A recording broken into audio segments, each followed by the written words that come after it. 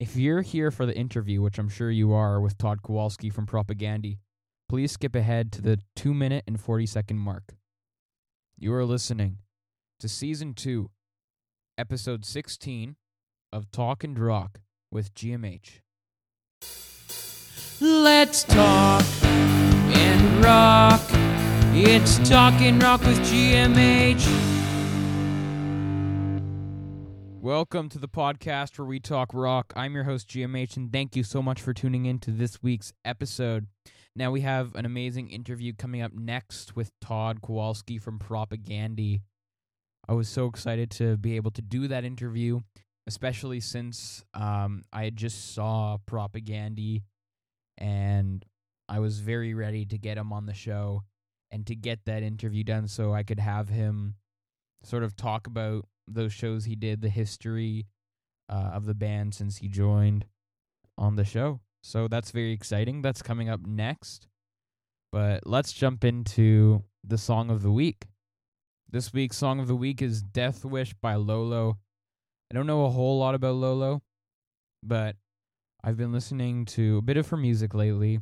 This one is probably my favorite one. This one, I really like its electronic drum sound, along with that heavy like bass that sort of hits. And it's got a really powerful sound and a nice like pop punk sound, but a little bit of a dark sound to it as well, especially with the way the drums were sort of incorporated in there with that electronic sound over top of those bassy guitars just sort of blaring over. I just think it's a super awesome song. I just wanted to mention Nathan James, who was on the podcast not too long ago, just released a new song called Appetite. It's his best one for sure. I know I probably said this the last time I talked about his music, but for real, this one, the production on it's amazing. It's a heavier song. So yeah, like go give him support with that one. Go follow him. Go check out that song, Nathan James, Appetite. And yeah, I don't want to keep you waiting any longer. Let's jump into the interview I'm sure all of you have been waiting for with Todd from Propagandy. Hey everyone, so today our special guest on the podcast is Todd from Propagandy. How are you today? Really good. How are you? I'm good. So, firstly, how did you get started and interested with music? I guess just listening to my mom's records mostly. And the first thing I remember ever hearing was some kind of really exciting Russian song called the Saber Dance, and it's kind of like faster than every other thing she listened to. Like, kind of had the same gallop as like an Iron Maiden song. Mm-hmm. So that's my first. So I think I was interested in like kind of the heavier, faster music, like right from like when I was a baby almost. Yeah. And yeah, I just started listening to stuff, and I think it was when I heard Kiss, I was really like taken over the edge in terms of like, I really know that I like faster, heavier, more exciting music. Okay. And then I just kept going, heard Judas Priest and Dio and all that stuff. And then eventually thrash metal or speed metal, then thrash metal like Venom and Slayer, Sacrifice. Cool. And then I started hearing punk bands like Dead Kennedys and MDC and Dayglow Abortions and stuff. And yeah, just kept on going from there. Mm-hmm. And before Propagandy, what other music projects were you involved with? I guess the only ones of note would be, I suppose, I Spy. This band, we did a split 10-inch with Propagandy and toured with them a few times. Okay. It was a split 10-inch and CDs we pressed with us on one side, Propagandy on the other side. Okay.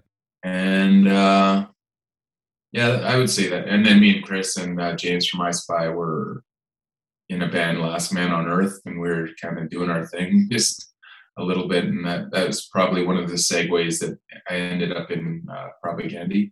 Mm-hmm. Yeah, and So how did you officially get, I guess, chosen to start playing bass with Propagandhi? Well, me and Chris lived together for a while, so we were Okay. friends. Yeah, we were just good friends, and I can't remember if we were living in the same place at the time when I joined Propaganda. No, we weren't actually yet. So we weren't, Okay. we just went out for, we were just on court and eating these vegan ice cream sandwiches. And he's just like, you want to play bass in Propaganda? Actually, I think he said, you want to fill in on bass on Propaganda for a while? I was like, yeah, sure. Right. And then I did. And then we just kept going like that. Yeah. And remind me, what was the first Propagandhi album you played on? Today's Empires. Okay, yeah. So in terms of when you first started playing with Propagandhi, to now, what do you think has changed musically and in terms of how the band has evolved musically? I guess we just keep practicing and trying to learn more about music, Mm-hmm. and just keep trying to sing better. I think that's the biggest change is we just keep working on the vocals, and Mm-hmm. uh, I guess we've stayed a similar path, but I guess we try to add more texture. Like today's Empires is like kind of dense and rushed, and like Yeah. kind of everything's kind of fast. Yeah. Nowadays we're kind of like branching all over the place, but trying to maintain that kind of heavy, fast kind of core for ourselves a little bit. Mm-hmm. Yeah. And well, you just finished the 3 shows here in Winnipeg. How was it to be Yeah. back on stage in front of your Good. Yeah, hometown? it was interesting. You know, it's like we were so tight in jamming, like, and then you get to the stage and you start going hard, and it's like you realize how hard it is to be tight and be going hard at the same time. You know, Mm-hmm. but it was really fun. I think maybe the first show was kind of loose, second show tightened up, and then the third show tightened up again. But I think both me and Chris forgot lyrics a few times. Yeah. Well, I made it out to the 3rd show, and you guys sounded amazing, and Thanks. yeah, it was just great to see a live show like that, but also to have that one of those first live shows back being you guys, because it was really great. Now, in terms of like not being able to tour and play as much or at all with the pandemic, did you feel like you had to work a little bit more to remember or to learn some songs for these shows? Yeah, I had to go back and relearn a whole bunch that I forgot how to play.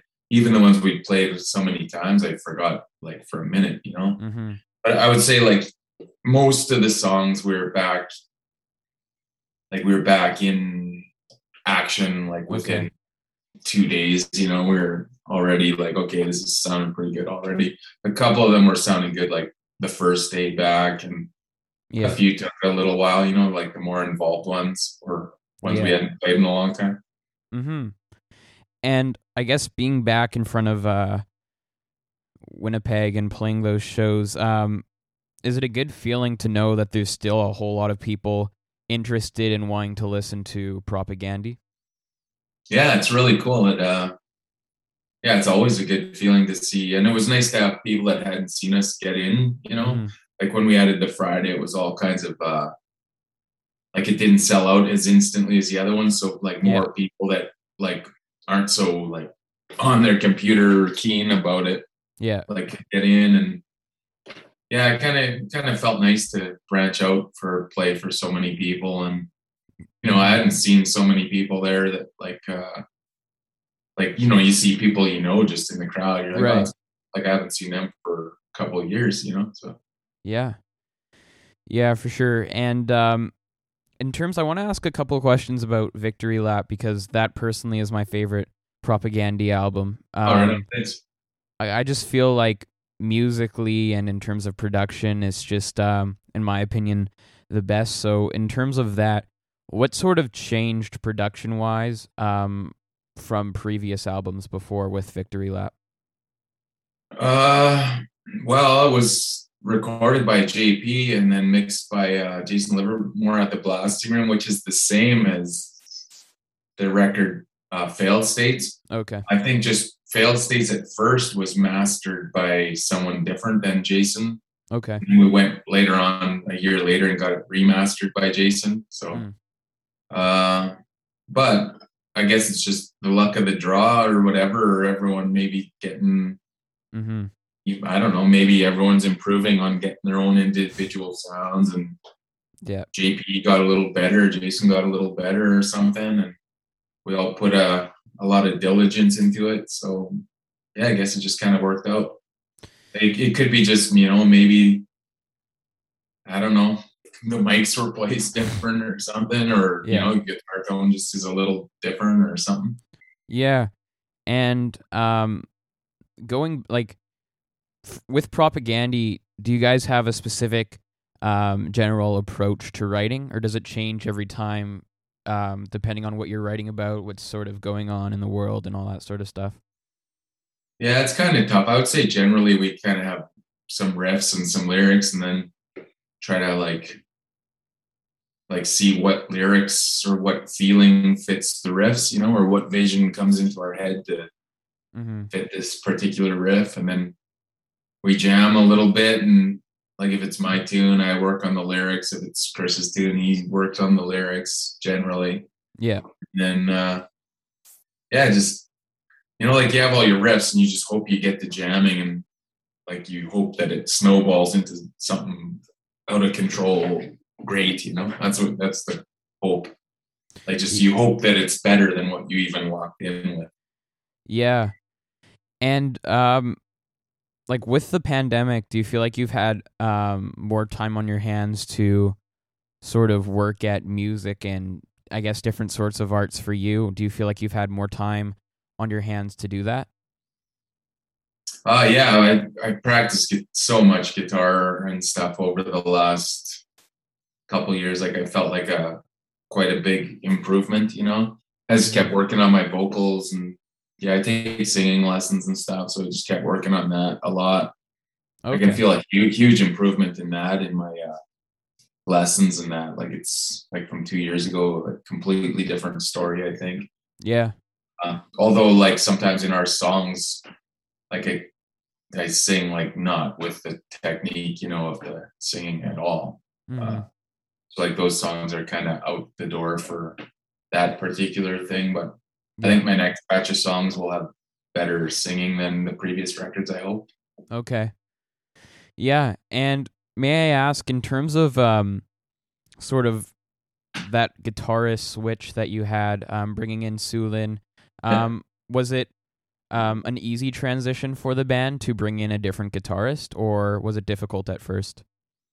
It was difficult to think about who to bring, and we had all these people try out, and like by time you whittle it down to the people who can actually play the songs successfully, like a lot of people can really ballpark the songs kind of well, but the amount of people that could actually play them tightly that we'd be confident in was really kind of small, And then I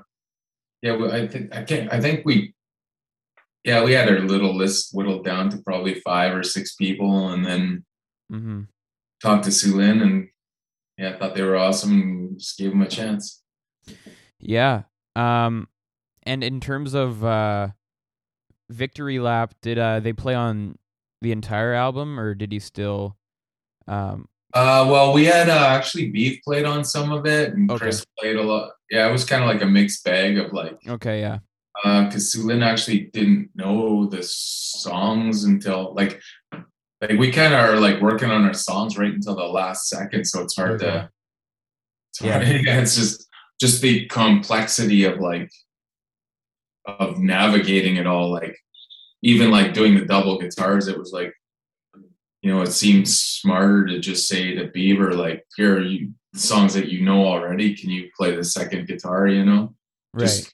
Because you're in the studio under like time limits and all that, so it's just for Chris to like think about doing the vocals and doubling the guitars, and it's just it's kind of like it seems not too hard, but it is hard, you know, because like some things are coming and you're still haven't like you're still learning how to perfect them as you're going into the studio and Mm-hmm. playing all this stuff and shuffling stuff around and getting the right tempos that you want to play everything at. It's just like Mm-hmm. it's a lot to juggle. So yeah. Right. Yeah. And the thing that I like a lot about Propagandy is how you guys just keep getting better and better, and instead of, as time goes on, sort of letting go of certain areas of music and not being as serious towards, I guess, your full sound. And I appreciate how much work you guys put into, especially that live sound, and being able just to still sound amazing. In terms of like rehearsals and practicing, what sort of goes into that before a show or before a session of any kind? Yeah, quite a bit of practice. Like we started getting together like probably a month and a half ago to get ready for the shows, and Okay. yeah, just we do whatever kind of it takes, I guess. Like the songs that are doing good, just just practice them at.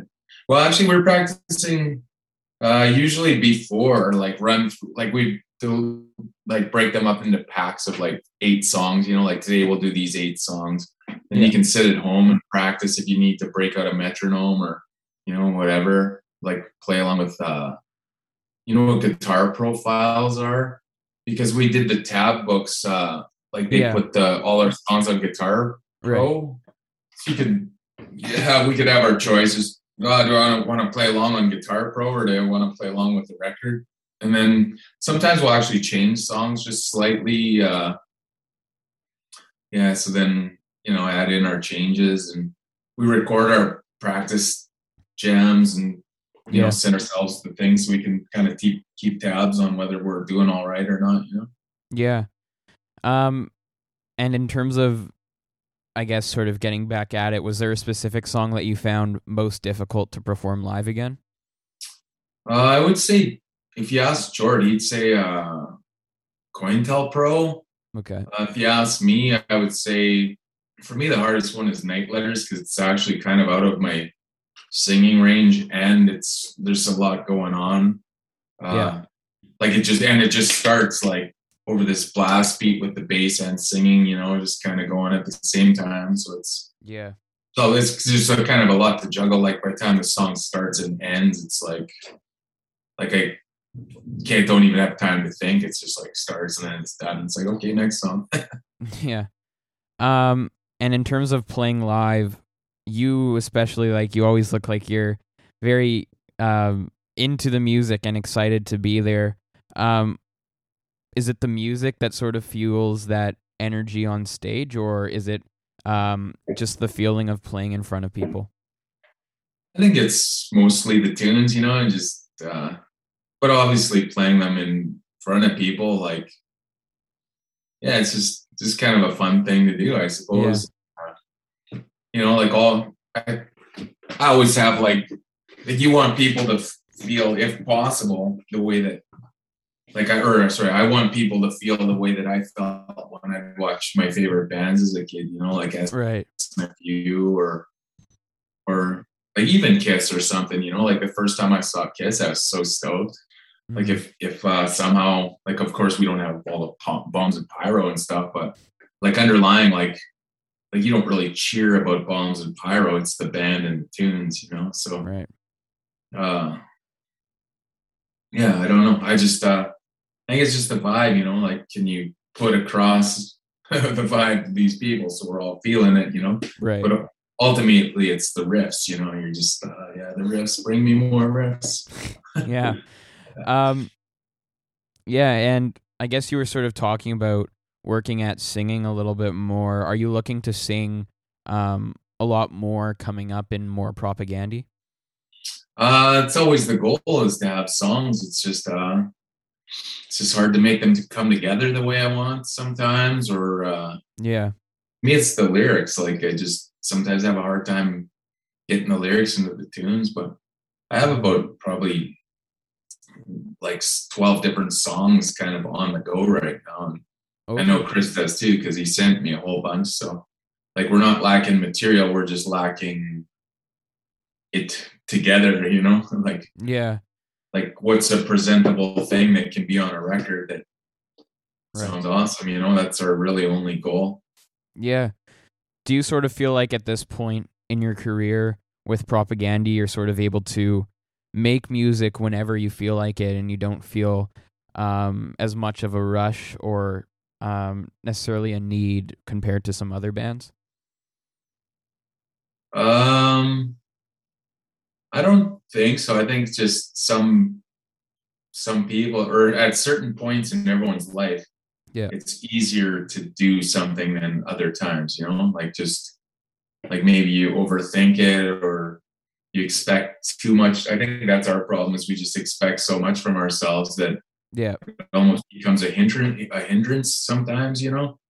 So you're like, oh, we just want it to rule, you know. And it's like in reality, like everybody walking the earth is the same in a way that like a song is just doesn't exist, right? Right. So like it's no easier for us to pull a song out of thin air than it is for anyone else who plays a guitar. So yeah, it's like, how do you make it special and not just, you know what I mean? Like how do you make it special and not just a song like, you know, that's kind of half baked, and it's just right.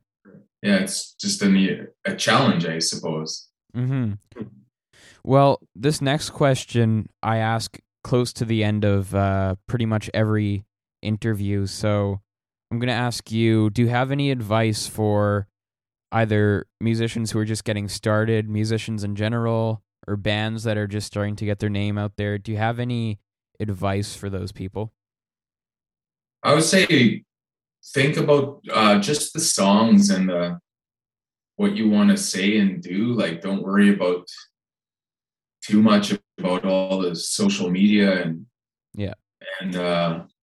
you know, like trying to get popular and all that. Like, if you just play the songs and just play with heart, like people will notice, you know. Like people gravitate towards something that moves them. Like, I think that's about it, you know. No matter what you're doing, just try to be honest about it and just play because you want to play. Like, I just know, like, even from when I was like way earlier in the 90s or whatever, like so many people, I think, shot themselves in the foot trying to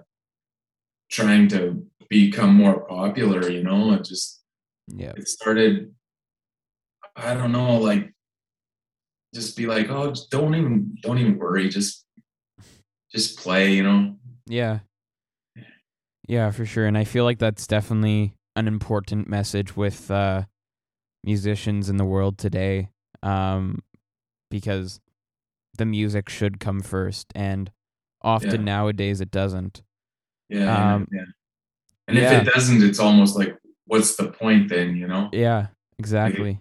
So, like, literally, like, what is the point? Like, I don't understand. And also keep in mind that, like, if you don't try on your songs and your band's successful, you might have to play those songs for the next 20 years. So yeah. Well, thank you so much for coming on the podcast. It was great chatting with you. Yeah, thank you, Gregory. Thanks for coming to the show and rocking it in the front row and all that stuff. I really appreciate it. Yeah.